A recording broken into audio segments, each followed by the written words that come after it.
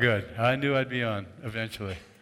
Anyway, it's good to see you tonight. I know it's spring break for many of you, and so I'm glad you made it tonight. I'm excited to be back. My wife and I were down in Arizona for 3 weeks, and we went down to Mexico for a few days and ministered at a clinic there, and it's just good to be back. I love Colorado. I love being here, and it's exciting. I get to speak tonight, and then I get to speak on Sunday as well. So I'm excited to be back, and it's great to see you. First of all, I just want to say we're going to jump right into the Word tonight. I guess I've been asked to speak on the first part of John 16. So if you want to turn to John 16, I'm going to pray. I want you to say this with me. First of all, just say this with me. Say, Lord, thank you for your Word. I thank you that it makes a difference in my life. I thank you, Jesus, you're the living Word, and you've released the Holy Spirit to live in us as believers. And so that brings the Word to life. And I thank you for it in Jesus' name. Everybody said? Amen. I'll tell you, let's jump right in. Go ahead to John 16, and I'm going to pull out my glasses if I can find them. What did I do with my glasses? I know. Honey, check to see. I think they're in my purse. No, I mean my purse. I mean my jacket. They're in my purse. No, they're in my jacket, I think. What's that? That's it. Thank you, dear. This is my wonderful wife. Give her a great hand. Thank you. Anyway, I'm going to jump right in here with my glasses so I can read it. And starting with verse 1. Now, I want you to know that this is the Last Supper discourse. John is the only one of the gospel writers that records it, but this is right before Jesus went to the cross. How many of you know these last words were incredibly important?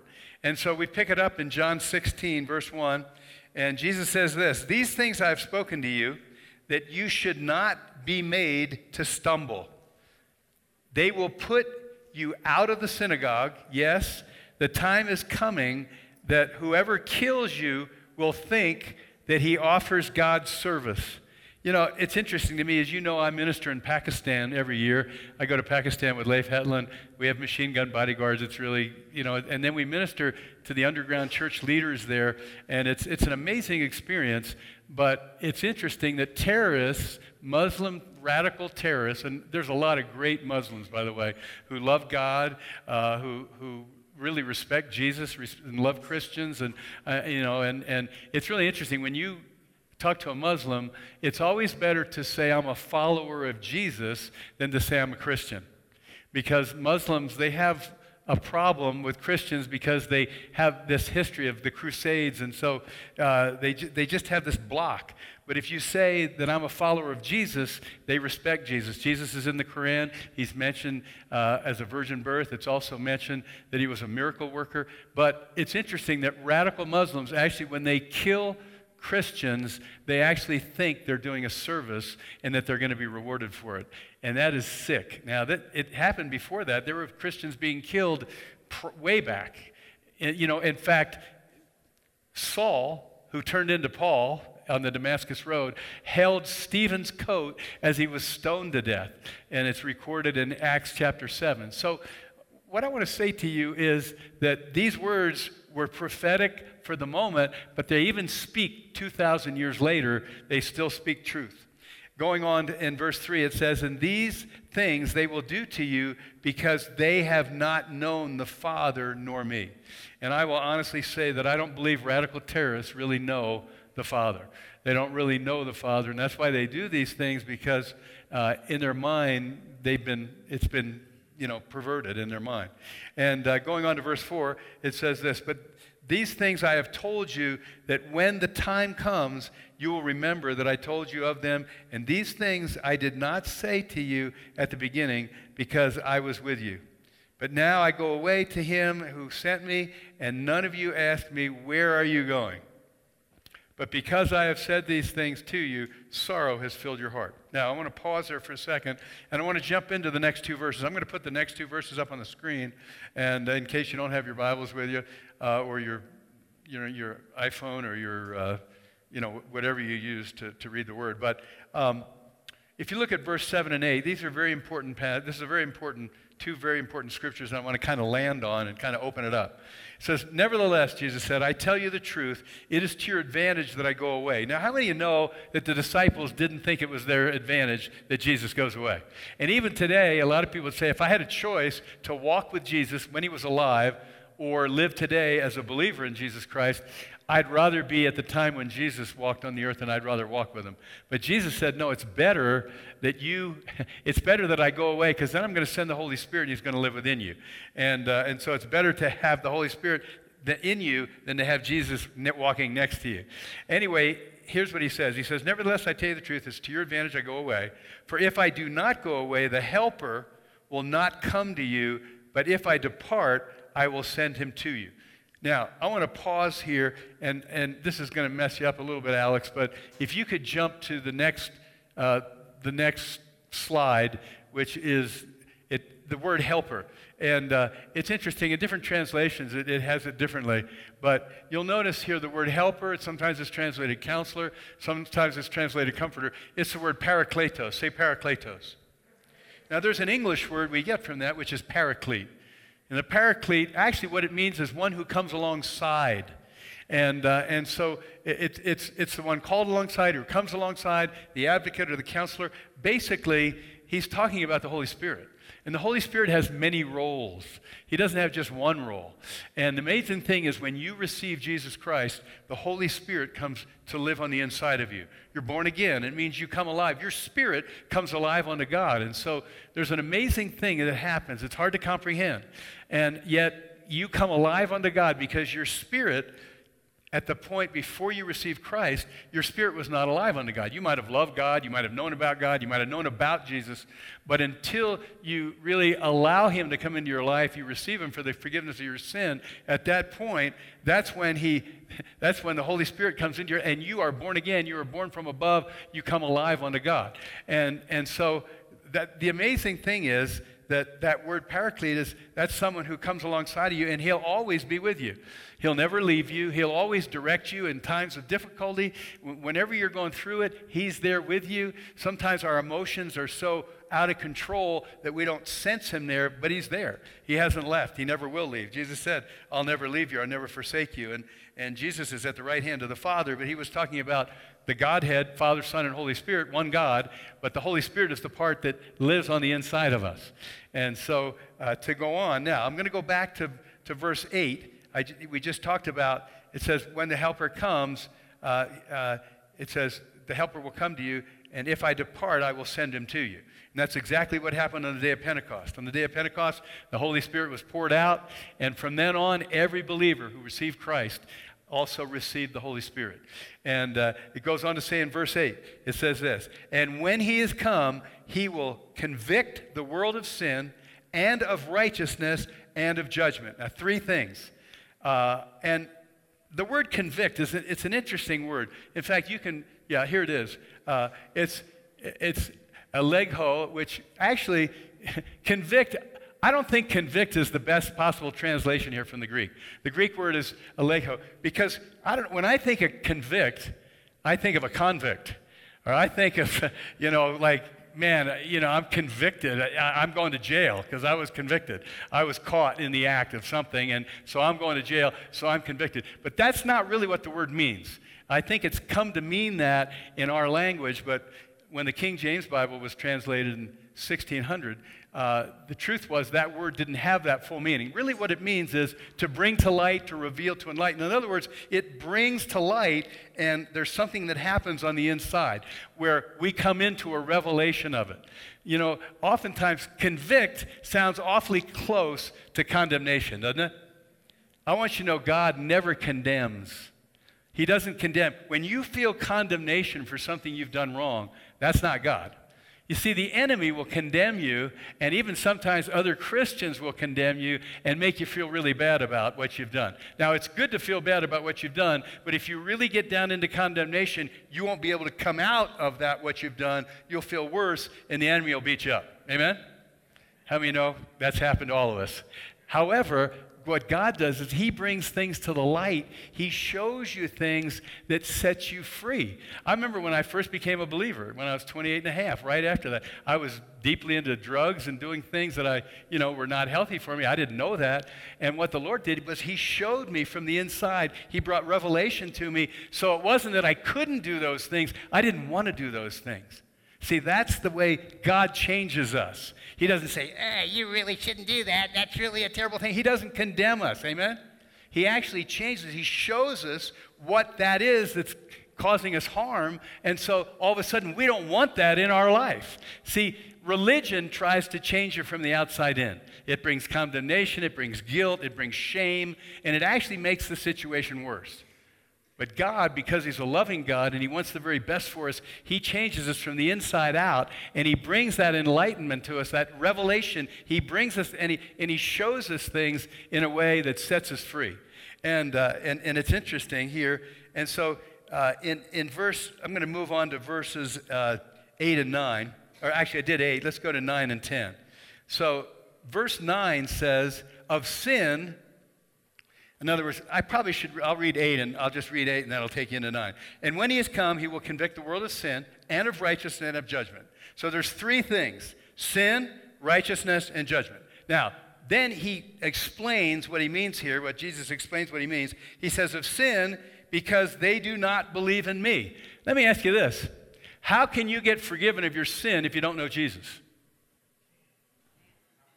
You can do penance all your life. You can beat yourself up all your life, but Jesus is the source of forgiveness. Do you know there's only one sin that'll send you to hell? Did you know that? You know what it is? It's the rejection of Jesus Christ. If you reject the source of forgiveness, that's the only thing that'll send you to hell, because there's always forgiveness through Christ, no matter what's happened in your life. And so, really important to understand that. Thank God we have a God who loves us so much that he sets us free. And so as we know him, we know he's a God that loves us, and so he sets us free. We don't come under condemnation. We don't come under guilt. We don't come under shame. When we make a mistake, we run to him. We don't run from him. Amen? Because we know his nature. So that's number one. Number two, it goes on to say, in fact, number two, the second one, he says that he will... And he'll convict us of righteousness. That's kind of a weird word, because righteousness is a good thing. He'll bring to light our righteousness. Now, it says in 2 Corinthians chapter 5:21 that we are the righteousness of God in Christ. So what does that mean? Well, it means that we've been brought into right standing with God. You see, before Jesus came into our life, we were separated from God through sin and through whatever it might be. But then when we came to know Jesus, basically we were forgiven, and it opened up the situation. It opened up everything where we came into right standing. Why are we in right standing? Because of what God did for us through Jesus Christ. He made it possible for us to come into right standing. You know, sometimes we don't get this, because in the world we always have to work our way out of stuff. And yet God just gave us this free gift of life. And that's what changes us from the inside out. So very important here to see that it not only did he come to, does the Holy Spirit convict us of sin, or I don't even like to use the word convict. Not only does, but actually bring to light those things that are damaging to our life so that we can get free of it, we can get forgiven and move forward with him. But the second thing is that he brings to light our righteousness. Now, if I were to ask you tonight, how many of you are righteous? Raise your hand. Okay, yep, there's several. Now, the ones that didn't raise their hand, let me tell you, you're not righteous because you did everything right today. How many know you didn't do everything probably right? You probably did something wrong. Maybe you had some bad thoughts. I mean, you did something wrong. Amen? Is there anybody here that had a perfect day? You didn't do anything wrong. You didn't have any bad thoughts. You were perfect. Because I'm going to let you finish the message if you're here. See, the truth is that we're righteous not because of what we've done or what we haven't done. We're righteous because of what Jesus did for us. That's why it says in 2 Corinthians chapter 5:21 that we are the righteousness of God in Christ. In Christ, he's made us righteous. So what does that mean? We're in right standing with God. God loves us. Let me ask you this. When you make a mistake, does God turn his back on you? No. because you're in right standing with him. He loves you. He's there for you. He's there to lift you up. He's there to help you. He's not there to push you down and condemn you. And so the good news is we're all righteous. So how many of you are righteous in Christ tonight? If you don't raise your hand, you need to get saved. Amen. Okay. So the truth is, I know I do things that I regret. And I can beat myself up and feel bad about those for a long time, or I can come to him, get forgiven, and purpose to learn from that and not to fall into that again. Amen? And so it's really important to get this. So it not only brings to light the things that are damaging to us, the sin. By the way, the word sin in the Greek is hamartia. It means to miss the mark. So where we're missing the mark, God wants us to hit the mark, and so he wants to help us to do that. Amen? And the second thing is that righteousness. Now it's interesting. He says here in, verse 9 says, sin because they do not believe in me. Verse 10 says, of righteousness because I go to my Father and you see me no more. Now, no one could become righteous until Jesus went to the Father. Amen? When he died for our sins, and then he resurrected from the dead, went to the Father, then we were brought into right standing through Jesus Christ, not through our own actions. And so that's why he says here, he explains very clearly, of righteousness because I go to my Father. Aren't you glad he went to his Father? Aren't you glad he died, gave his life for us, and then ascended to the Father and released us into the place of righteousness? And then verse 11 says, of judgment. Now, judgment, we think, well, okay, to convict the world of judgment or to bring to light judgment. But notice what he says here. In this verse, he says of judgment. Why? Because the ruler of this world is judged. Who's the ruler of this world? Could you put up 2 Corinthians 4:4? It's important to know who the ruler of this world is. Now, the earth is the Lord's and the fullness thereof, the book of Psalms says. However, the ruler of this world or this world system is Satan. And in fact, it says here, Satan, who is the god of this world, has blinded the minds of those who don't believe. They are unable to see the glorious light of the good news, and they don't understand this message because of the glory of Christ, who is the exact likeness of God. So, who is judged? When Jesus when he went to the cross, then he went into the ground, and 3 days later was resurrected from the dead, and sits on the right hand of the Father. When that occurred, he said the words before that happened, it is finished. He did everything it took to bring us into that place where Satan was judged. Now, Satan had grabbed dominion. If you read Genesis chapter 1 through 3, Satan came in and he stole dominion from Adam and Eve as they sinned in the garden. And so he became the God of this earth, of this world. But the good news is that Jesus defeated the enemy. Amen?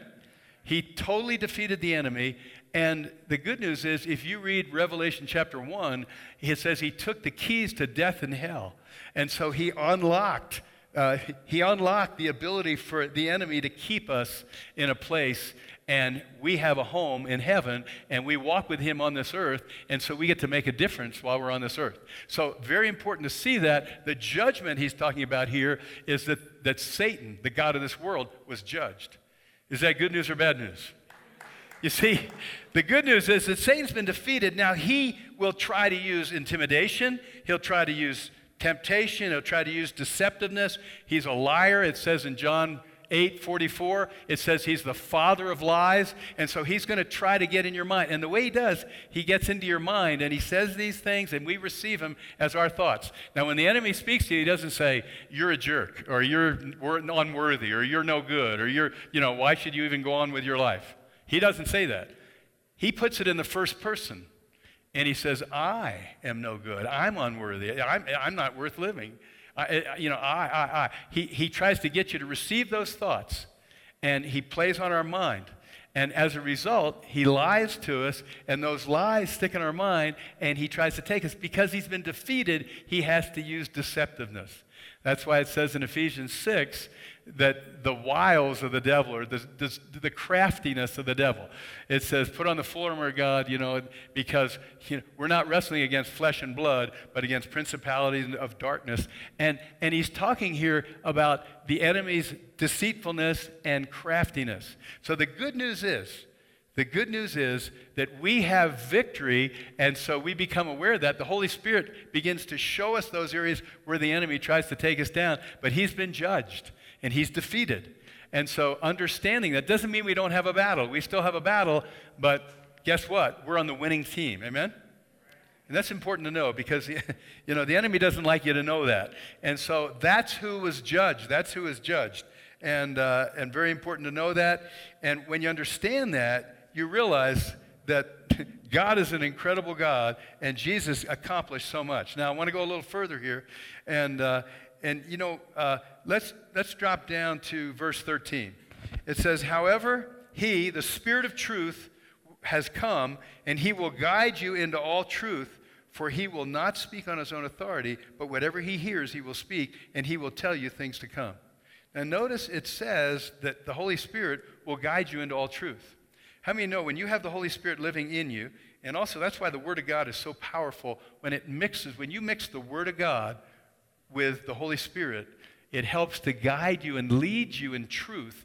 And there's times, though, where you don't have a scripture that tells you what to do, and so you have to lean on the Holy Spirit. For example, let's say you're in a job you don't like and you're looking for another job. You have to be directed by Him because the Word doesn't say take this job and leave this job. Amen?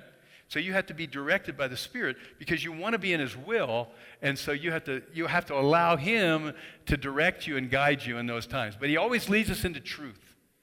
He doesn't lead us into error. And not only that, not only does He lead us into truth, it says He will show us things to come.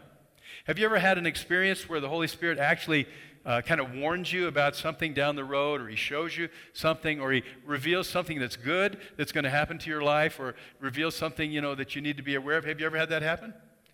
Many times. I mean, there's so many things that come to my mind of when the Holy Spirit has literally just done things that have rescued us from some really bad consequences, or he's kind of opened a door and said, hey, this is where I'm leading you, and it's safe to go. When I first came to this church, when it was in a little tiny warehouse, and this is, boy, how many years ago? It'll be 30 years, April 10th. Wow. Anyway, the Lord told me to come here at a time when it was foolish to come here. $50,000 in debt. There was depression over the building, over the people. There were just a few people. And anyway, the Lord told me this is where He was calling me. And it didn't compute with my mind, but it was the leading of the Holy Spirit. I'm so thankful that I obeyed Him because my mind said, this is crazy. You can do a lot better than this. And yet, I couldn't have, because how many know it's best to be in God's perfect will? I remember a missionary shared, this is years ago.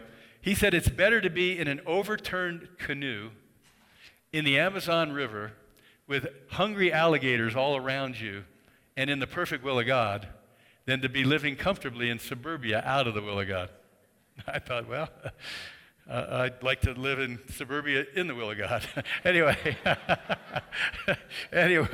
but I never forgot that. I remember when he said that. It just hit me really hard. So, okay, now, let's go a little further. Let's move up. I want to move ahead here. I'm going to jump down just for time's sake because I want to give you a little time to get with your tables. And so I'm going to ask you a question.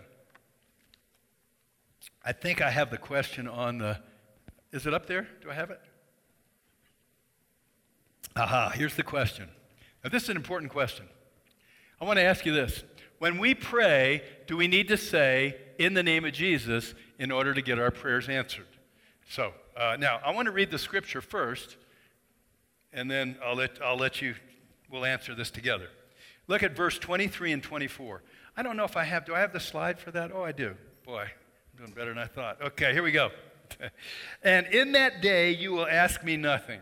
Now, this is Jesus talking again as he's saying, you know, after he leaves the earth and the Holy Spirit comes. Most assuredly, I say to you, whatever you ask the Father in my name, He will give you. Until now, you have asked nothing in my name. Ask, and you will receive, that your joy may be full. So, let's put the question up again. Okay, I'm gonna quiz you. I'm gonna ask you to answer this. When we pray, do we need to say in the name of Jesus in order to get our prayers? In other words, do we pray to the Father and pray in the name of Jesus in order to get our prayers answered? How many think yes? Okay, many of you do. How many think no? Okay, a few. Okay, my wife. Anyway, it's a trick question. My wife knows the answer. Anyway, it's a trick question. Most of you didn't raise your hand. Well, actually, a lot of you didn't raise your hand because you knew I was going to trick you. Anyway, I want you to think about this. Now, it's great to pray in the name of Jesus. However, I think we misunderstand it. Lots of times we take this as a formula. And so we think if I just pray in the name of Jesus, then that's going to happen. Let me explain something. At the time when this was written, a name actually had more meaning than just a name. In other words, what Jesus was saying here, he said, when you pray, pray in my name. In other words, as a believer in me and a follower of me, you're praying in who you are in me. Now, this is going to be a little tricky for you to get because it's going to throw you at first. But we oftentimes think if I just pray in the name of Jesus as a formula, that's going to happen. But it's that we are in Christ, that we personally are in Christ, and we are praying out of that place as believers in Him, and then we ask through Him, not just the name, but we ask through Him. I want to tell you a funny story. I don't know if any of you were with us on our last trip to Israel. This was a few years ago.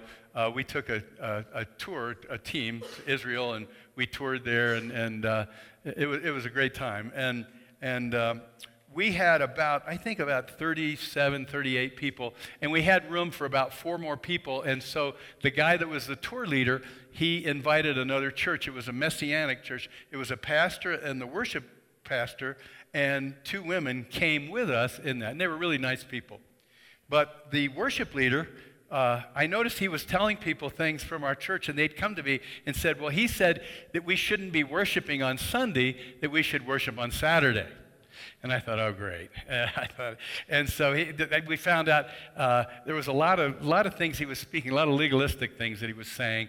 And I thought, oh, man, you know. And apparently he didn't hear the words where Jesus said that the Sabbath was made for man, not man for the Sabbath. And people that get legalistic about what day. You know what? Do you think God's up there saying, God, sorry, guys, you blew it. I'm not going to receive your worship today. You should have worshiped yesterday. Today's Sunday. You blew it. No, that's not the kind of God we serve. You know, I don't think He minds whether we worship on Saturday or whether we worship on Sunday. Amen? And we probably should worship on Monday, Tuesday, Wednesday, Thursday, Friday, Saturday, Sunday, right? Amen? And so the Sabbath principle is good, but man wasn't made for the Sabbath. The Sabbath was made to help us, help people. And so anyway, so then he gave a little bit of a testimony, and he said this. I'll never forget this, because I was thinking, oh, man, I don't want to deal with this, but I may have to. So he said, I used to pray in the name of Jesus, but now I found out that the only time my prayers are fully answered is when I pray in the name of Yeshua. And he said, all of you need to know that God hears your prayers when you pray in the name of Yeshua. Well, by then I'd had it up to here. I was losing it, and I was trying to be loving and nice. And so I just said, hey, let me ask you a question then. What about the person that only speaks Spanish and they pray in the name of Jesus? Is that prayer not going to be heard? What about the person that speaks in another language and they pray in that name? And what about the English person that prays in the name of Jesus? I said, I prayed in the name of Jesus many, many times and see powerful answers to prayer. So you're telling me that I have to pray in the name of Yeshua for God? God's just going to say, I'm sorry, I don't receive any prayers unless you say the name Yeshua. You see what I mean? How people can get formalistic? God hears the heart. And I said, listen, I'm sorry to say this, but you're wrong. God hears our heart. And so I don't have to say the perfect word to get my prayer heard. Now, the reason I want to show you this is because some people think if they just take the formula, that's going to get the prayer answered. I want you to look with me, and I've got, I don't have this up on the thing. I didn't. Turn with me in your Bibles. Keep your finger there, but turn with me in your Bible to Acts chapter 19. And if you don't have it with you, I'll just, I don't have this I don't have it up as a slide, but I just thought about this when I was coming in tonight, and so I didn't have a chance to put it on a slide. But I want you to hear this. This is actually starting with verse 12, actually verse 13. It says, then some of the itinerant Jewish exorcists took it upon themselves to call the name of the Lord Jesus over those who had evil spirits, saying, "We adjure you by the name of Jesus, whom Paul preaches." Also, there were 7 sons of Sceva, a Jewish chief priest, who did so. And the evil spirits answered and said, "Jesus I know, Paul I know, but who the hell are you?" Actually, they didn't say that. But that's my translation. But anyway, they said, "Who are you?"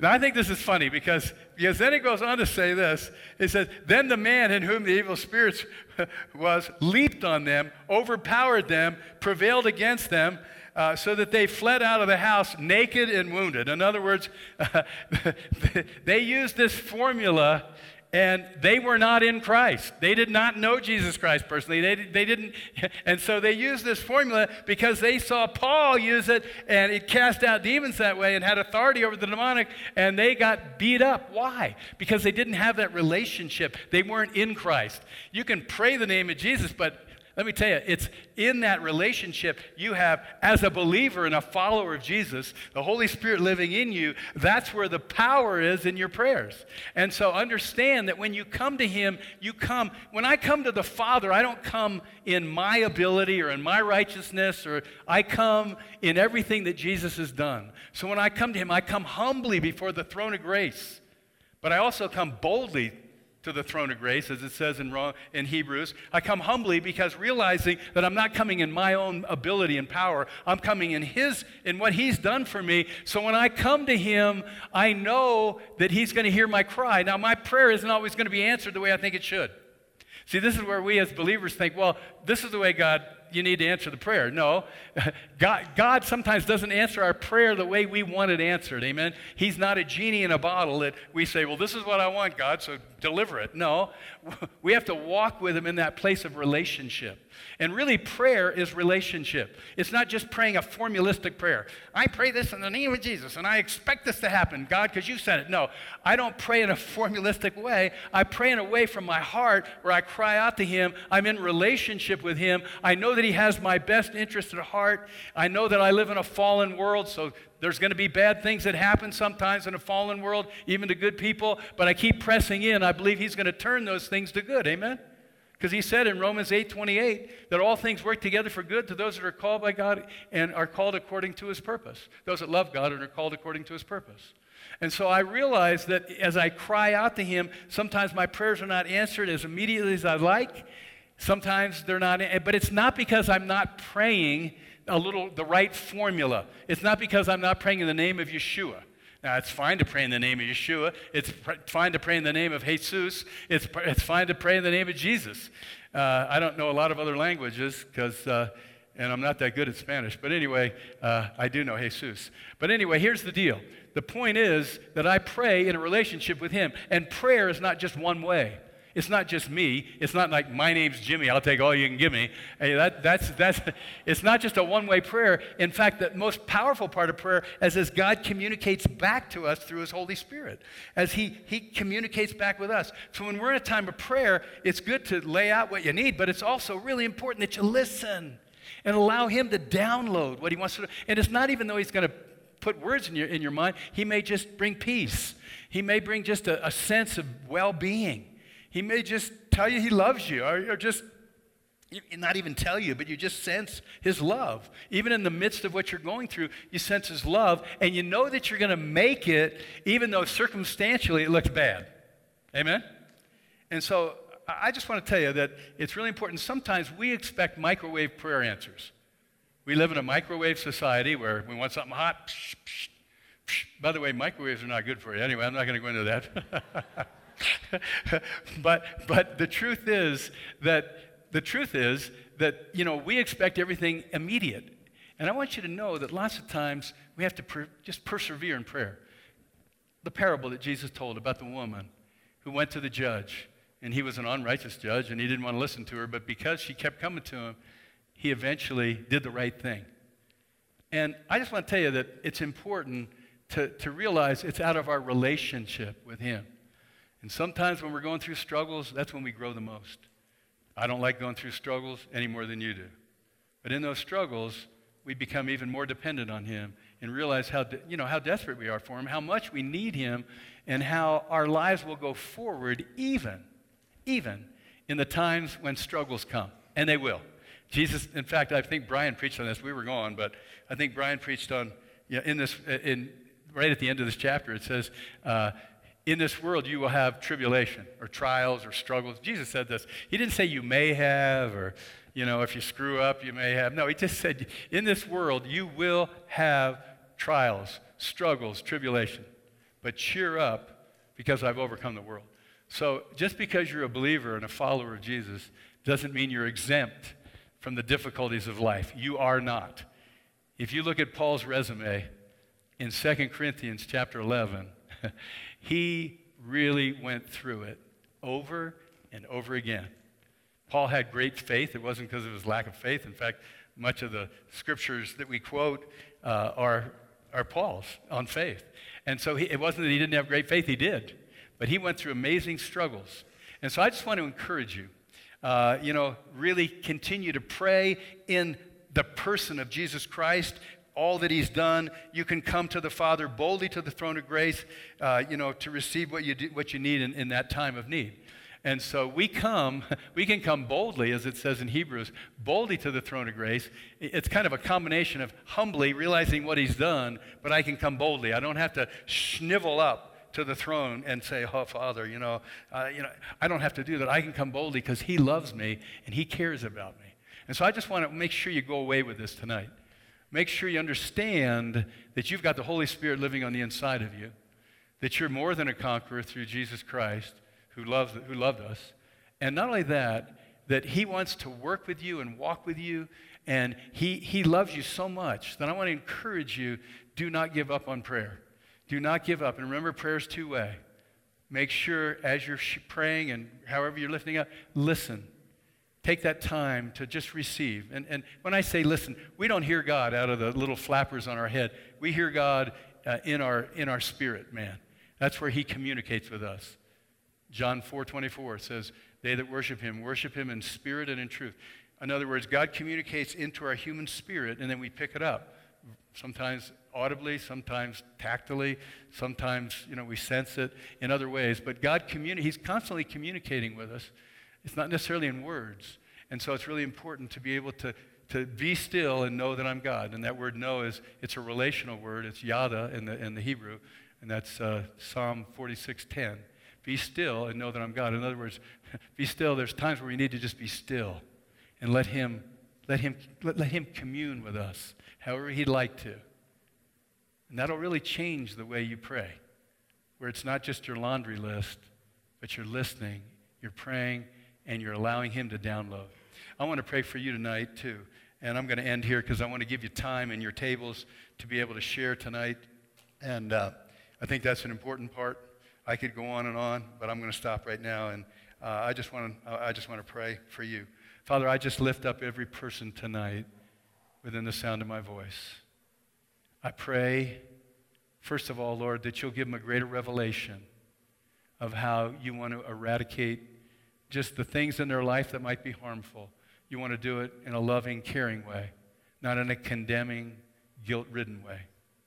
Also, Father, I thank you that you come and you minister life in the area of righteousness, that you let us know, even when we stumble, that you've caused us to be in right standing with you, and you pick us up and brush us off and get us back in the race. And condemnation and guilt and shame fall away. And thirdly, Lord, I thank you that you've judged the enemy, that he's a defeated foe. He can no longer do the things that he used to be able to do because he doesn't have that authority. When we realize that, we can take authority over him. And lastly, Lord, I pray that you'll help us to know that when we pray in everything that you are because we're in you, Jesus. And when we pray in your name, it's not just a formula. We're praying in your name because we are in you, Jesus. We are in Christ. And we thank you that as we pray, Lord, we thank you that you hear our cries. And also you minister back to us. Help us to pause and to be able to receive what you have for us in those times. I pray you'll bless people as they go to their tables now. And we just thank you, Father, in Jesus' name. Everybody said, Anyway, I love you. Have a great rest of the evening.